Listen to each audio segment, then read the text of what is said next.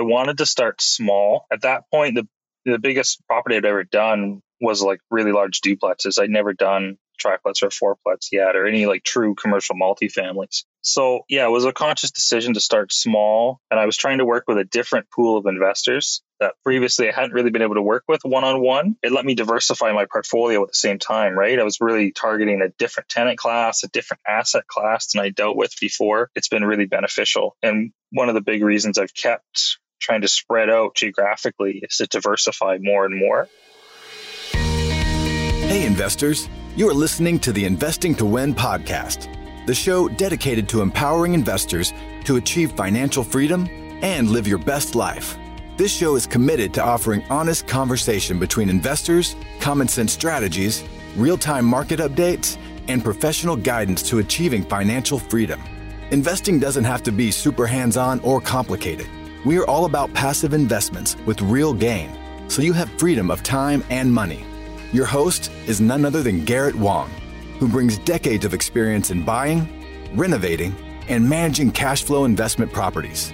Thanks for being here, and get ready to invest to win.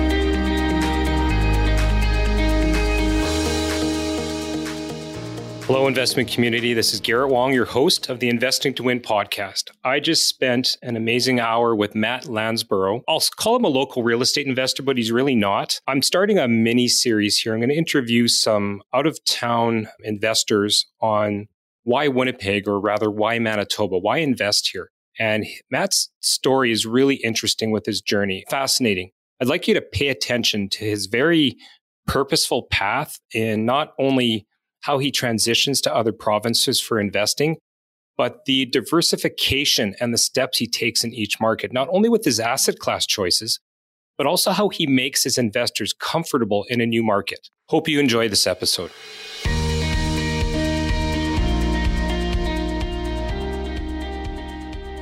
Hello, investment community. Welcome to the podcast. My name is Garrett Wong. I'm your host. And today, starting a mini series of what I call Why Winnipeg. And I have on the line with me virtually, and we'll tell a side story about that, Matt Landsborough. Matt, how are you? Hey, Garrett, it's great to hear from you. Yeah, so just a side story here before we get going. Matt was actually supposed to be in my studio 5 minutes ago, called me last night in a panic and said, I don't want to mess you up, but I need to be somewhere else on a plane. Could we do this virtually? And I do have the tech available for it. So Matt is actually in a rental car, tethering his internet connection off of his phone to do this podcast. Yeah, Matt, why don't you tell us a little bit about that journey? Yeah, so, as all your listeners will know, sometimes you got to strike when the iron's hot, when a good opportunity comes along. And one of my marketing systems paid off finally. And I got a call from a private seller who's in foreclosure and has a very, very tight deadline to get a deal done on a really, really good set of multifamily properties in British Columbia, which is pretty close to the home market where I first started doing real estate.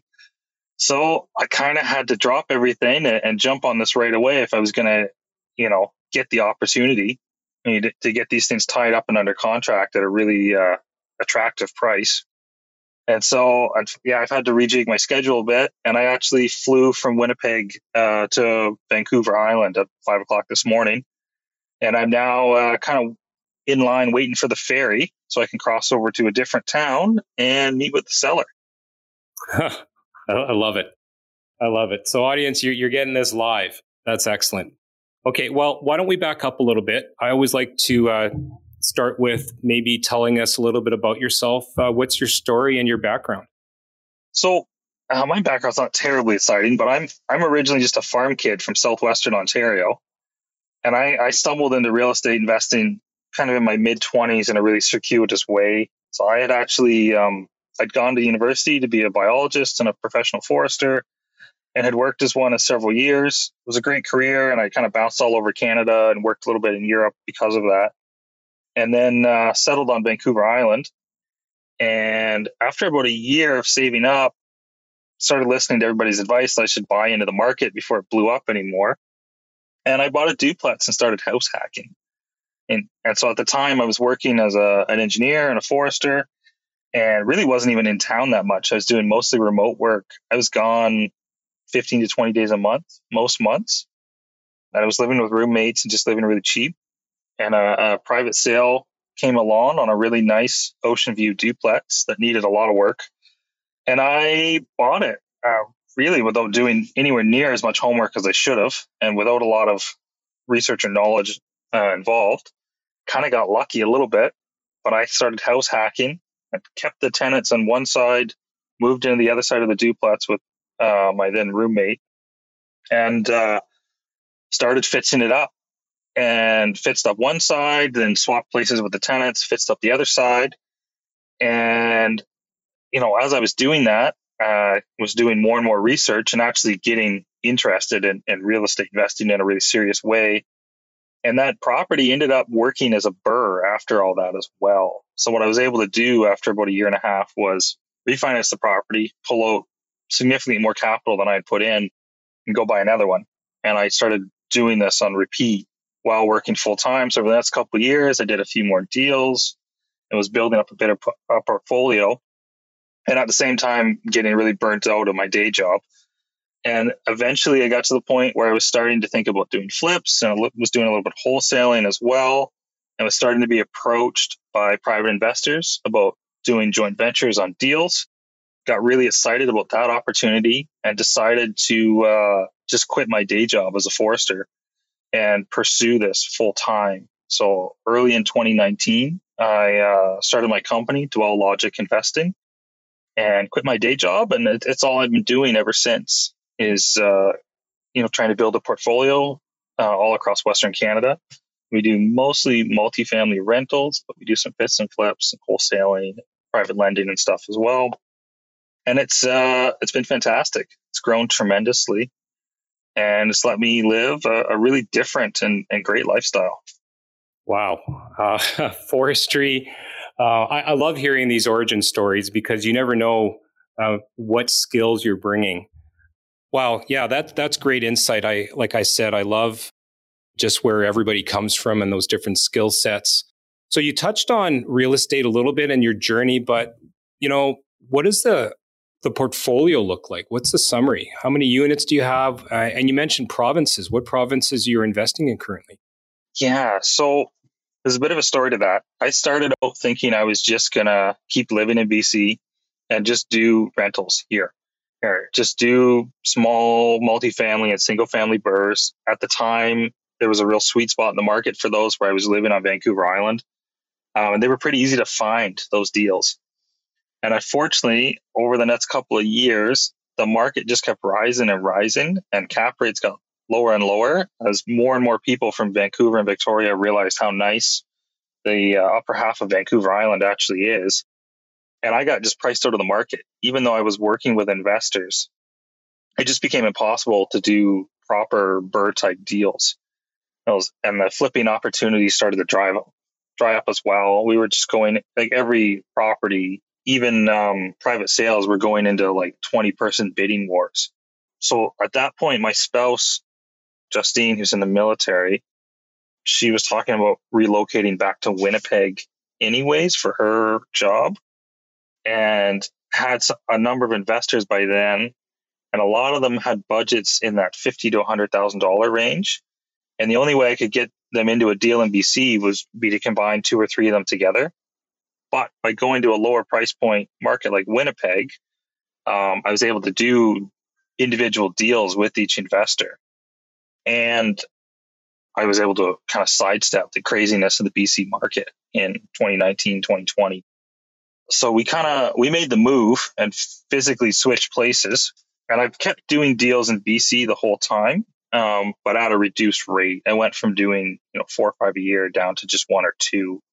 But started doing 5+ deals a year in Winnipeg. And then last year in 2022, we expanded to Alberta as well. So at the moment, we're sitting on a portfolio of 4 rentals on Vancouver Island. I've bought and sold some here over the last few years, but we've got a core little group we're holding. And then I have 12 rental units in Winnipeg, Manitoba. And I have another 12 in Red Deer, Alberta. And At the moment, I have another 12 rental units under contract in Powell River, British Columbia. And that's where I'm going later today to do my due diligence walkthroughs on those properties. So hopefully a few weeks from now, I'll have tripled my BC portfolio size again. That's absolutely crazy. Yeah, let's back up for a second here. So you're in BC, you're getting priced out of the market. You mentioned your spouse and Winnipeg and having a transfer here, but had you looked at any other provinces, or was this opportunistic for you because you guys were thinking about moving here? It was somewhat opportunistic. So I had already spent about a month researching different markets, and Winnipeg was on the list as an option. I had also looked, I was really interested in parts of Alberta, still am. I was looking at Saskatoon and Regina, parts of Ontario where I'd lived in the past, and it had a lower price point, but also I had some local knowledge. But Winnipeg was definitely an option. The price points were pretty good. Winnipeg has a lot going for it from an investor's point of view. Pretty strong regional market, lots of employment opportunities. And my spouse, Justine, had lived there before and really enjoyed it. So when work offered her the chance to move back, she was very keen on it. And I, at that point, was pretty keen just to go somewhere where I could keep growing, right? Because my business was kind of stalling out. I just wasn't getting the deal volume that I needed to scale quickly. So we took the leap, and it turned out to, be a great move. It's really been a game changer for us. Okay. So I think I remember meeting you a few years ago at a networking function, and you had just basically come here. I remember this story. But I mean, tell the audience, like, how do you go to a different province and say, hey, I'm just going to start investing here? Like, what do those steps look like? So the first one is just a lot of research on my own time, like reading CMHC and Stats Canada reports, trying to get a feel for the local economy, and then trying to dig up any online content I could find on the different neighborhoods and real estate reports, and looking at the MLS brokerage statistics. And then from there, I started networking. So I joined the investing group we're mutually a part of, NREIC, and started networking there and building some contacts and just asking, probably a really annoying number of questions to most people, trying to pick everybody's brain. But within, I think it's within 6 weeks of physically arriving in Winnipeg, I had put 2 properties under contract, both of which I still own, actually. Yeah, and we started out, there was definitely a bit of a grind at first, and the volume has picked up significantly after the first year there. The first year in Winnipeg, we probably did 5 deals, maybe 6. And I mean, last year we did 20 deals. So the volume's picked up significantly as we've built up local knowledge and a better network. We've been able to do a lot more. To start with, I was very cautious about what I was ready to pull the trigger on, just trying to be aware of the gaps in my knowledge, right? And leaning really heavily on other people in my network. But now that I'm a lot more comfortable with Winnipeg, yeah, we've been finding a lot more opportunities. So, yeah, this is, like I said, this is a mini series on why Winnipeg, but I also want to, interview interprovincial investors. So, you're the first on the podcast, so I think everybody's going to get a lot of value from it. But I mean, let's talk about your first deal. Was it a flip? Was it a burr? Like, where did it come from?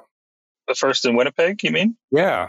Yeah. So the first one I did in Winnipeg was a single family burr, just a little 2-bed, 1-bath house in East Elmwood. Really nothing that special, except it was a private sale, and I was able to tie it up on a really good purchase price and really favorable contract terms. And it really wasn't groundbreaking in any way. It was kind of a ho-hum deal, to be honest. And we still hold it, and it cash flows well. We were able to do 100% burr about 8 months after taking possession. I think renovation took about 3 months to complete, and then we placed tenants month 5. And then it was just the delays of banking during the COVID era, getting the refinance done. So it wasn't, I think we bought the house for $122,000 and refinanced it for $188,000. So it was a great deal. And it at that time with those interest rates, it was cash flowing almost $500 a month. I think we were around $470. That's come down a bit because of the rise in interest rates, but it's still by all means a profitable property. And we've been able to get the rents up since then as well. But I still have the original tenants we placed in it. They're still there almost 3 years later. Yeah, that's really neat. Would you say that you chose maybe a smaller burr? You say a ho-hum deal, but I mean, really, you don't want to go into a big, $3 million, 3-story walk-up deal either when you don't really know the market. I wanted to start small. At that point, the biggest property I'd ever done was like really large duplexes. I'd never done triplets or fourplets yet, or any like true commercial multifamilies. So it was a conscious decision to start small, and I was trying to work with a different pool of investors that previously I hadn't really been able to work with one-on-one because they just didn't have large enough budgets to do deals in BC.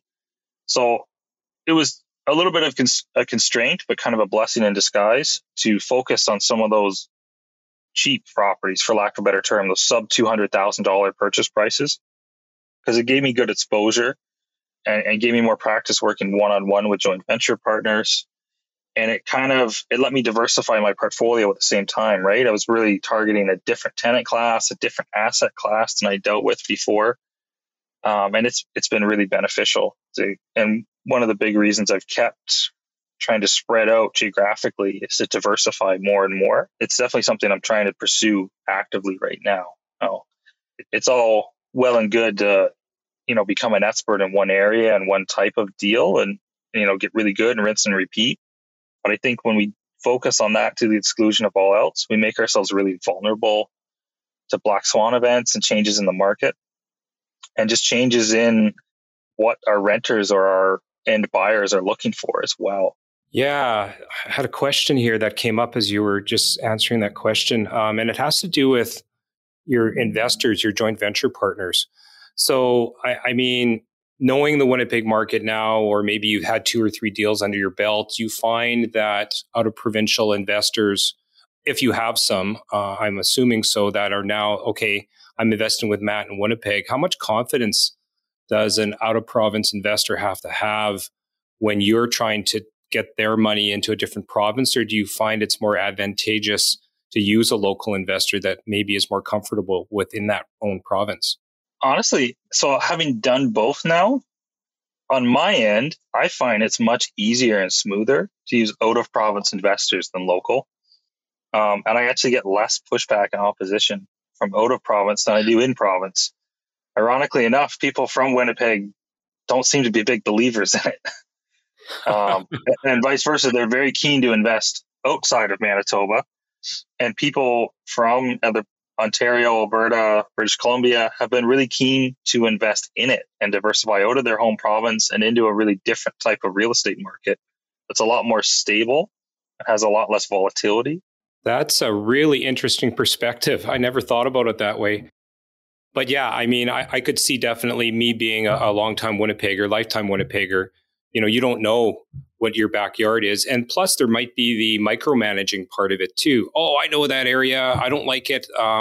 Let's move to something else. Meanwhile, you're evaluating deals on numbers and what makes sense, right? Not emotion. Yeah. And I'm also, a deal lives or dies on the numbers, but I'm also speculating on to a certain degree on where I think the neighborhood is going to be 5 and 10 years from now. And having an outsider's perspective on that can sometimes be helpful. Yeah, no, for sure.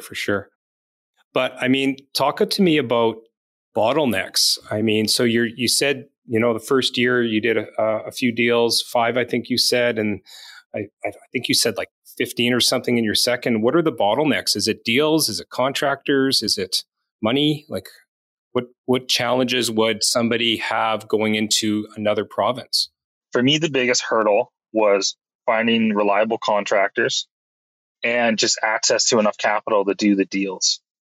Still to this day, I find I'm turning away some opportunities or trying to wholesale them again instead, just because I don't have the investor capital. And this is more a thing that's come up more recently in 2023, is limited resources in my time. I haven't scaled quite to the point yet where I can justify having many staff And so at this point, I'm trying to transition away from being a one-man army and starting to work with VAs and relying more on contract bookkeeping and whatnot. And that's great. But that's become a limiting factor. But I would say in 2021 and 2022, my biggest limiting factor was my team, like contractors that were available to take on the deals contractors I was willing to work with, put it that way. Right?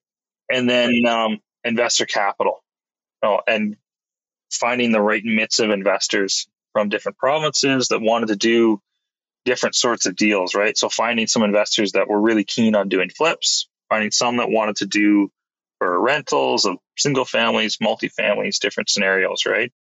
And so it's taken me a few years to build up and properly vet a good core group of investors that are comfortable working with me and I'm comfortable working with them, and who are comfortable, and they're comfortable, investing in the areas I want to invest in, right? Like I spent since 2019, I was trying to invest in Alberta and just had a terrible time finding an investor that was willing to back me on those opportunities, right? I don't know how many good multifamily burrs I had to pass on in Alberta before I finally connected with the right investor that was willing to back them. What challenges, what concerns did they have? At that point, so when oil declined in 2016, that really kicked the Alberta real estate market in the teeth. Prices declined significantly. Rental rates declined quite a bit as well. And that created a lot of opportunity to buy at really good discounts. But there wasn't a clear timeline yet on when the recovery was going to happen, right? Meanwhile, the rest of the real estate in most of the rest of the country was booming. And so it made people really gun shy, most people anyways. And they were looking at the headlines saying, rentals are declining in Alberta, prices are down 15% in Calgary, 10% in Edmonton. There's a lot of doom and gloom, and elsewhere in the country was the opposite story, right? And I kind of looked at that as an investor as, okay, this is an opportunity to get in without a lot of competition and to tie things up at really good rates, knowing that in a few years, oil was going to recover or some other factor is going to happen and the Alberta economy is going to bounce back. And then we're going to be in a really great position. We'll not only, we'll be beyond being poised to strike. We're already in the market, have the local knowledge and the teams built up, and some cash flow already from the properties we had. And there's no sense crying over spilled milk. It just didn't happen. I couldn't make the connections I needed to make then. And in early 2022, I finally was able to. And we were able to put together a really good project, which is now just in the refinance stage. So in terms of, it's really a confidence play then, right? With your investors, obviously you have to do your research, but you have to have and show somewhat of a track record, no different than Winnipeg, but, trying to branch out, research, and then make sure that you know your numbers, because again, it's all about the numbers, right? Yeah. And as much as anything, my investors they're investing in me and their confidence in my abilities as a project manager and an analyst, as much as they're investing in the actual property itself. On paper, they're investing in a particular property or deal with me. But the whole reason they're doing it is because I've earned their trust. And that's really what makes or breaks it. And what I've found is trying to work with investors that have that attitude avoids a lot of conversations about, I don't like this neighborhood, or I've heard this city isn't that great. I think I'm going to wait for the next deal. And I ended up working with a bunch of people who were essentially tire kickers. And just nothing was ever quite good enough. There was always going to be a better opportunity next week. I could find a different deal that was going to be a better fit for them. And I was just wasting an outrageous amount of time vetting deals that no one was really interested in doing except me. The audience can't see me smiling here. I know you can because this is an audio podcast, but we're on video here virtually. I'm smiling because what you just said is something I believe very strongly in. And that's when you're approaching an investor, what are they doing? There's something called relationships and there's also transactions, right? And what you just described, having an investor invest in you, the project, the active partner, whatever definition you want to, whatever term you want to use, as opposed to transactional, which is deal by deal. And ultimately, you real estate is a relationship business. You're trying to establish trust with your investor, and that goes a long way. And you've just reinforced that. It was just, I was just going to say it was a mindset switch I needed to make to prioritize who I was working with and how I was pitching myself and the deals to them. And since I figured that out, it's been night and day. I think I want to dive deeper into this a little bit, because I think investors, especially aspiring and young and maybe starting out investors, they're so desperate to do those deals, they turn them accidentally into transactions, right? And that's what they're trying to convince. And I really believe, if we're here to educate, and that's why I'm doing this podcast, trying to get that mindset, like you said, believe in yourself and being able to sell yourself as the product, not because this particular deal makes X percent in X neighborhood. Maybe talk a little bit about how you had to do that mindset switch. So a lot of it was born out of frustration, really, to be perfectly honest. But it really came from, like I said, me having a lot of conversations with people who were just passing. They were willing to invest, they were keen to do it, but they didn't quite have the confidence to just trust me when I said it was a good deal, or to believe me that based on the metrics alone. And they were very location oriented. And I had to go back and adjust the way I was pitching deals and just communicating with investors in general, and put a lot less emphasis on the location or the neighborhood, and a lot more emphasis on the metrics of the deal itself and how it was going to position us portfolio wise in the bigger picture, and especially in the bigger picture of where else we were holding assets, right? And how this was going to balance out the risks of one property in this province, while, let's diversify into a totally different type of asset class or really different target tenant profile in this other deal, and then we're not so reliant on one part of the market, right? Geographically and within real estate itself, right? Different assets, different tenants, different strategies. And when I shifted the focus on just talking about opportunities and making things very much like metric focused, that was a total game changer. And it also came with experience on my end. By the time I figured that out, I had a lot more deals under my belt, and I wasn't putting so much pressure on myself to hit the next milestone, do 10 deals, hit this cash flow number per year, do so many flips a year. I was very milestone oriented at first. I felt like I really needed to build this body of work and prove myself on a certain number of deals so that more people would trust me, and I could then access more capital to do the bigger deals, like bigger commercial multifamily deals, which I was most interested in doing. And to a certain extent, that was true. I needed to build up a track record and a reputation and a certain amount of experience to get there. But I could have gotten there a lot faster had I put the emphasis on a little bit different communication style. Did you know that there is a big difference between investing in real estate and becoming a real estate investor? People become real estate investors all the time.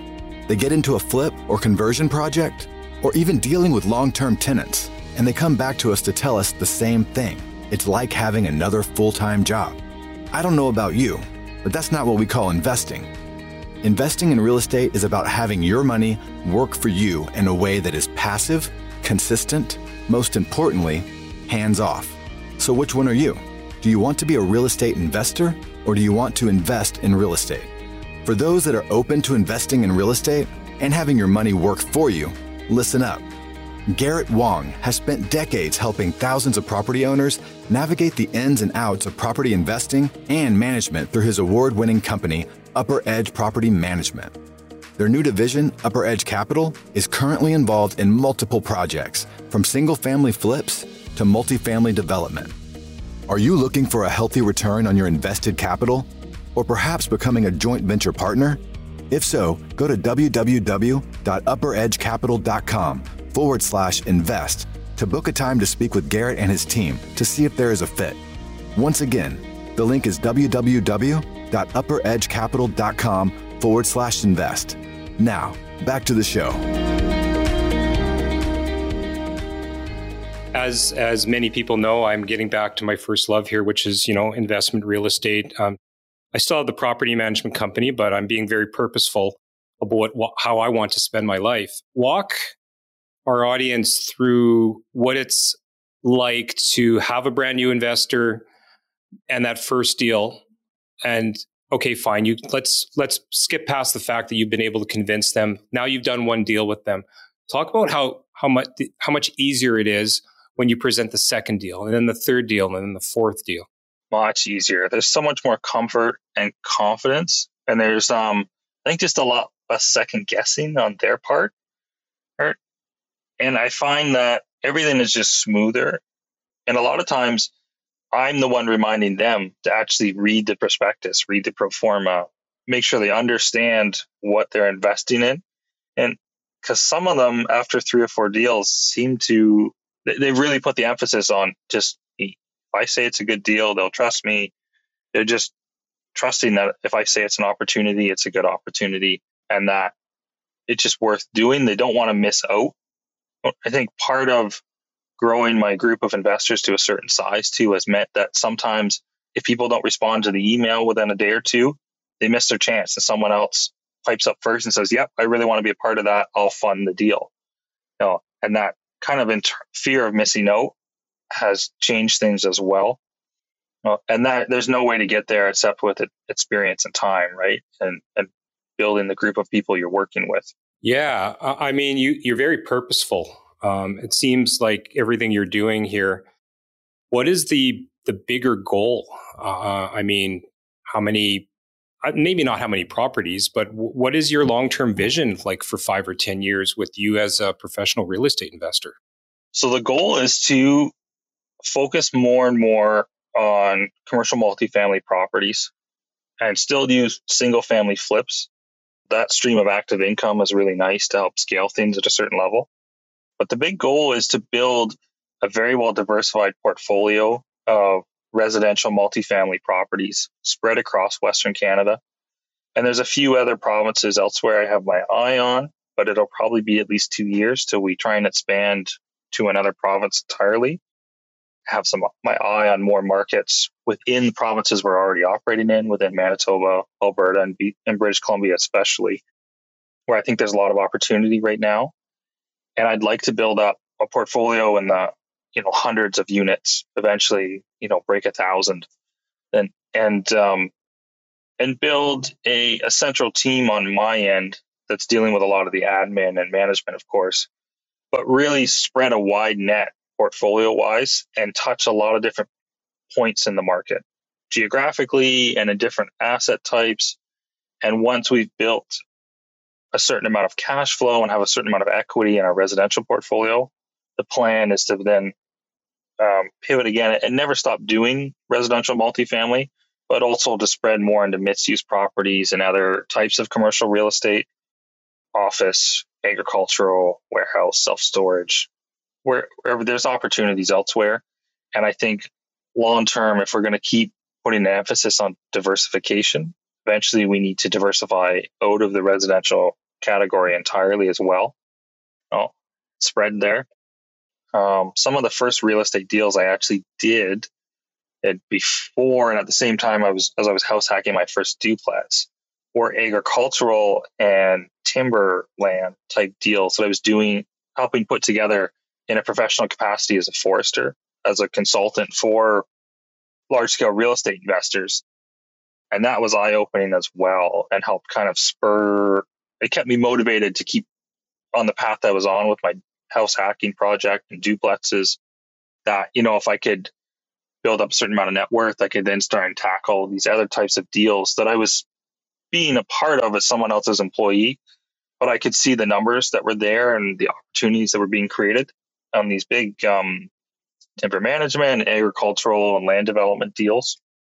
And eventually, I'd like to get there and come full circle back to that, but no longer be someone else's consultant, but be doing the deals myself as the entrepreneur. But we're several years away from that. Yeah, no, I am very amazed because you've got this big picture. You say that you got into real estate kind of accidentally, but you're very purposeful about it.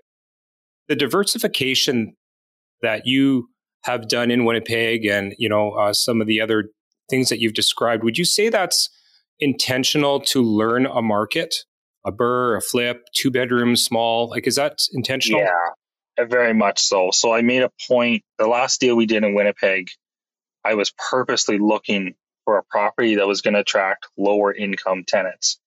I wanted to add to the tenant mix some more, and this is going to sound kind of counterintuitive, but some more blue collar workers, right? And have a project that was tied into some affordability initiatives, partly for some marketing benefits, but also because it was a part of the total tenant class in the city that I just wasn't exposed to at all.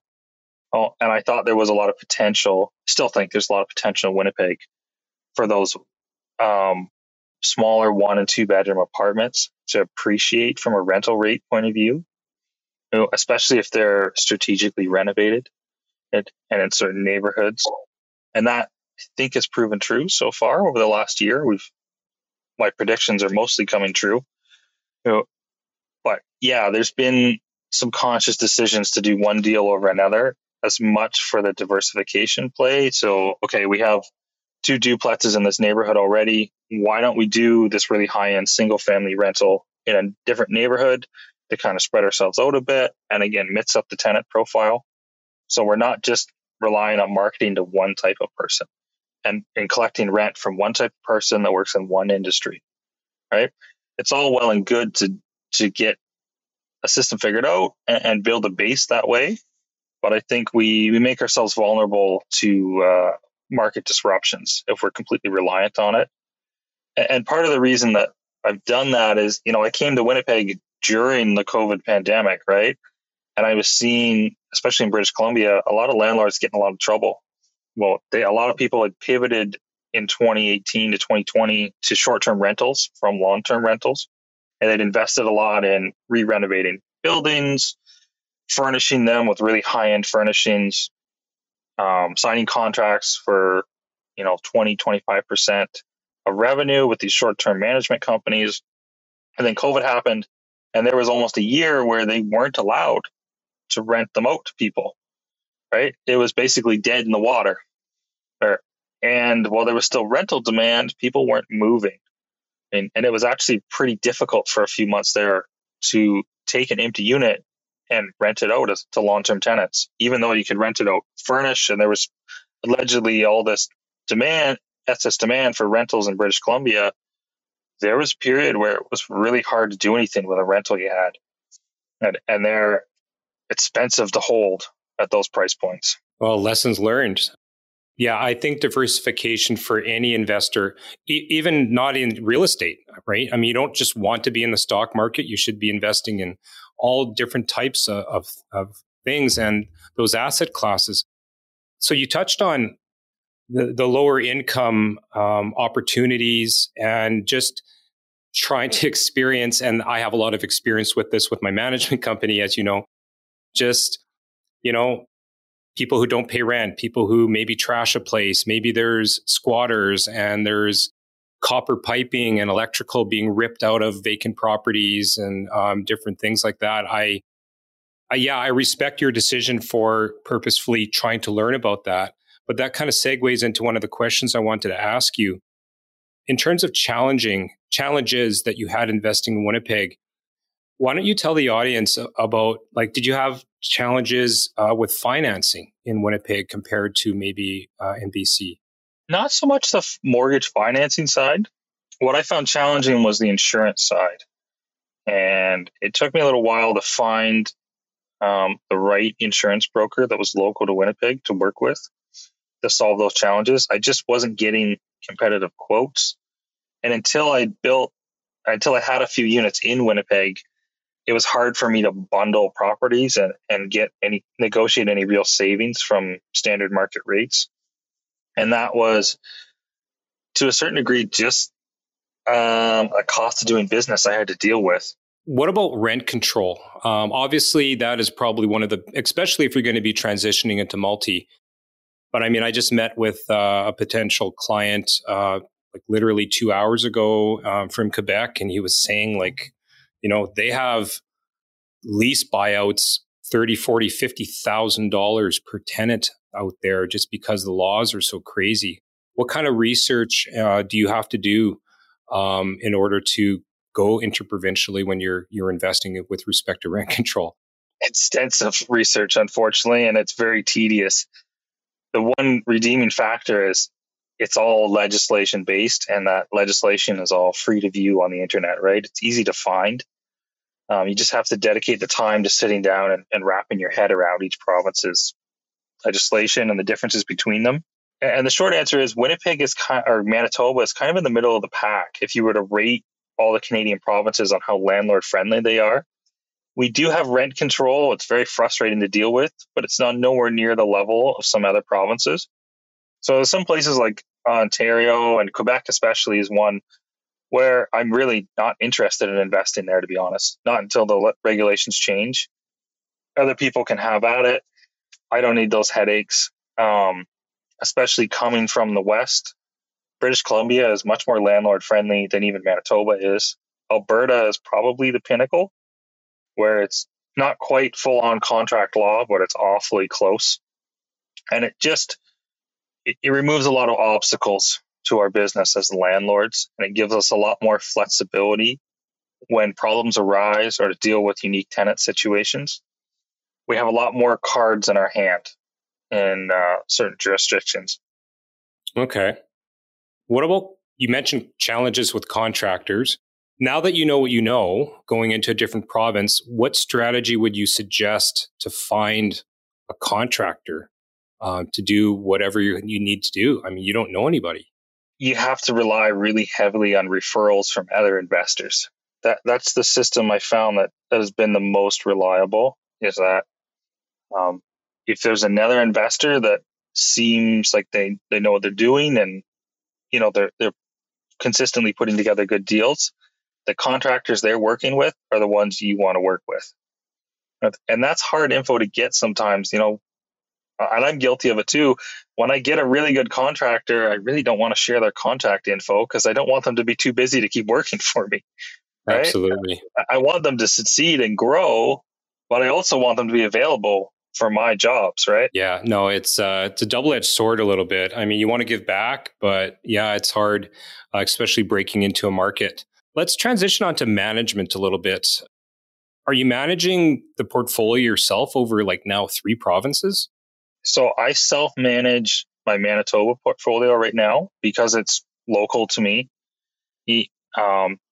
Alberta and British Columbia, I rely on property managers. In BC, I've been using property managers since early 2019. So that system is very comfortable. There's some people I've been working with for quite a while now, and they do a tremendous job. And Alberta is the same. There was never any consideration to me self-managing those. I worked really closely with the property manager we hired on tenant placement because I think that really makes or breaks it, especially when you're leasing up a whole multifamily project from the ground up. So I've worked hard on building a sort of common standard regarding tenant placement and how we communicate with tenants. And that I work really hard on communicating with property managers when they get onboarded. And I found that prevents a lot of problems. But yeah, probably in the next year or so, I'll stop self-managing even in Manitoba. If the portfolio grows much bigger there, or I keep doing deals like I'm trying to do now in British Columbia, this deal, if it happens, it's going to require me to be physically present in BC for a good chunk of this year. And that may mean that I need to offload the management side of things elsewhere. It's always been in the plan that at some point I would step back from it entirely. And we're getting close to it now. And then I have mixed feelings about it. There's some days where I'm really, really keen to give it up. And there's other days where I'm really glad I'm the one dealing with these situations. And just because I know it would be tough for a manager, right? They would be coming to me for advice or feedback on how to handle it. Whereas I can cut out the middleman, right? And just make a decision and see it through. But it's not a sustainable approach forever. As the business and the portfolio scales up, I'm going to have to give that up. Well, you mentioned one-man army, right? And do you either spend your time trying to qualify and get more deals so you can grow your portfolio for you and your investors, or you deal with tenants that are skipping out on rent and complaining about a toilet not flushing, right? Yeah, and it's getting to the point where I just don't have the time to be scheduling repair contracts and maintenance work myself. It's not even so much like tenant conflict. It's just the day-to-day tasks of managing a portfolio, right? And you're right. It's there's some high value tasks that really only I can do in the business, especially at this point, like raising capital, putting together new acquisitions, and they bring a lot more value overall than the day-to-day management tasks. Yeah, like how much are you really saving versus the potential profit? What tips then would you give to investors that are using property managers either in their own backyard or in another province? How do you make it successful in that relationship? So I think it's really important at the beginning when you first start working together to put a lot of emphasis on standards, how you're going to communicate with each other and with tenants, what is going to be an absolute deal breaker for you in terms of vetting tenants, tenant profiles. I've definitely been guilty of under communicating my expectations before, and putting some emphasis on making that really clear, I think has helped. And then when you're working from a distance, it's easy to get out of the loop, right? And not know what's happening. And I think the best remedy to that is to schedule regular meetings to get updates. So my property managers know that on certain time intervals, we're going to have a scheduled phone conversation, and they're just going to bring me up to speed on everything that's happened, no matter how boring and tedious the minutiae is.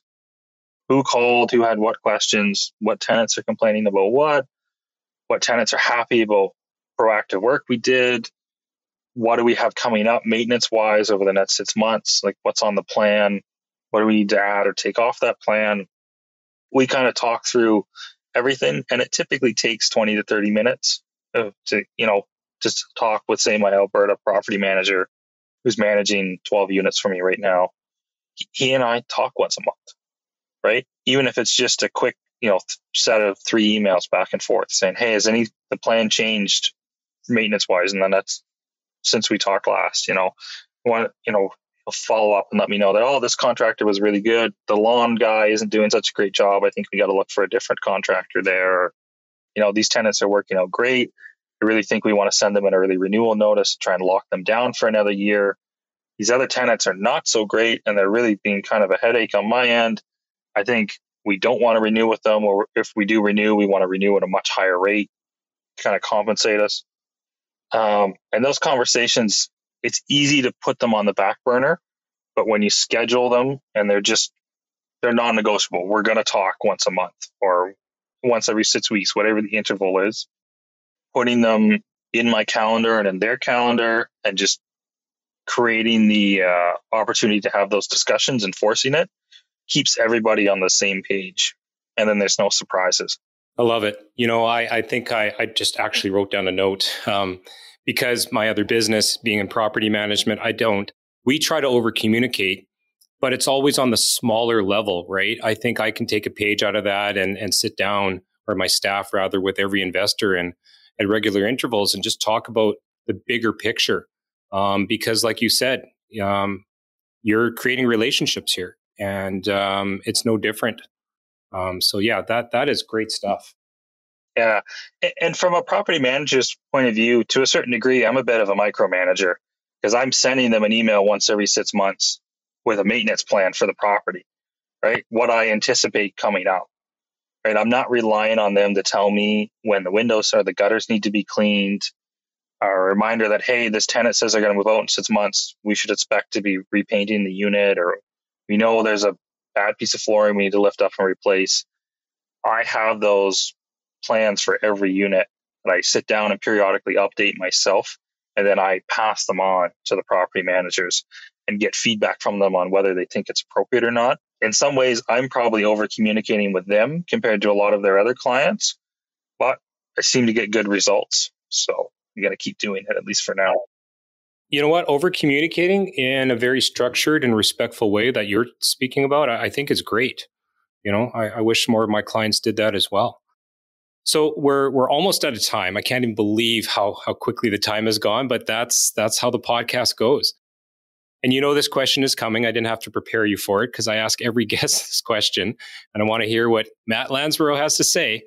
So this is the Investing to Win podcast. How do you define success and what does winning look like for you? For me, winning means achieving my long-term goals with a portfolio. For some people, that's just going to be getting X dollars a month in rental cash flow coming in. For others, it's going to be creating a certain amount of equity in these properties or building a portfolio they can pass on to their heirs one day, creating generational wealth. For some people, it's fits and flippers. They're just looking to do so many deals a year and turn these houses over and create a lot of active income in the short term. I think that's great too. I wish I did more of it. Whatever your goal is, I think it's really important to have a really clearly defined goal and know where you want to get to, right? And then you can reverse engineer your path to get there with real estate investing. And whether it's a certain net worth number, certain monthly income number, diversifying your income from just one or two streams into multiple streams, from different types of real estate investing and different portfolio locations. Whatever your goals are, I think what's most important is you have them really clearly defined and a pathway to get there. And it's okay if the pathway changes a lot along the way. You're going to learn and adjust, and maybe your goals will adjust as well. But I'm very metric based and I track those really carefully. And I think that's what really drives me. I love that answer. It's almost like you've listened to some of my episodes because that's exactly what I say. Reverse engineer your goal. I love it. Well, that is a fantastic place to stop. I like to honestly thank you for taking the time, being in a rental car. The internet held up, so it's been great. Appreciate you taking the time, the sacrifice, and definitely good luck on the deal. Oh, thank you. I appreciate the input. It's always nice to talk to another investor. We're kind of guilty of living in our own little silos too often. 100%. All right. Well, take care. Good luck. And we'll see you when you land back in Winnipeg. Thank you. Okay. Thanks, Matt. I hope you enjoyed the episode today on the Investing to Win podcast. Make sure to hit subscribe on whichever platform you are listening to this on. If this episode made you think of another investor, take a screenshot and share this podcast episode with them. Investing to Win is not only about helping you to win more, but WIN actually stands for Wise Investors Network. It's where we help our investors build a hands-off portfolio and have passive investments work for them.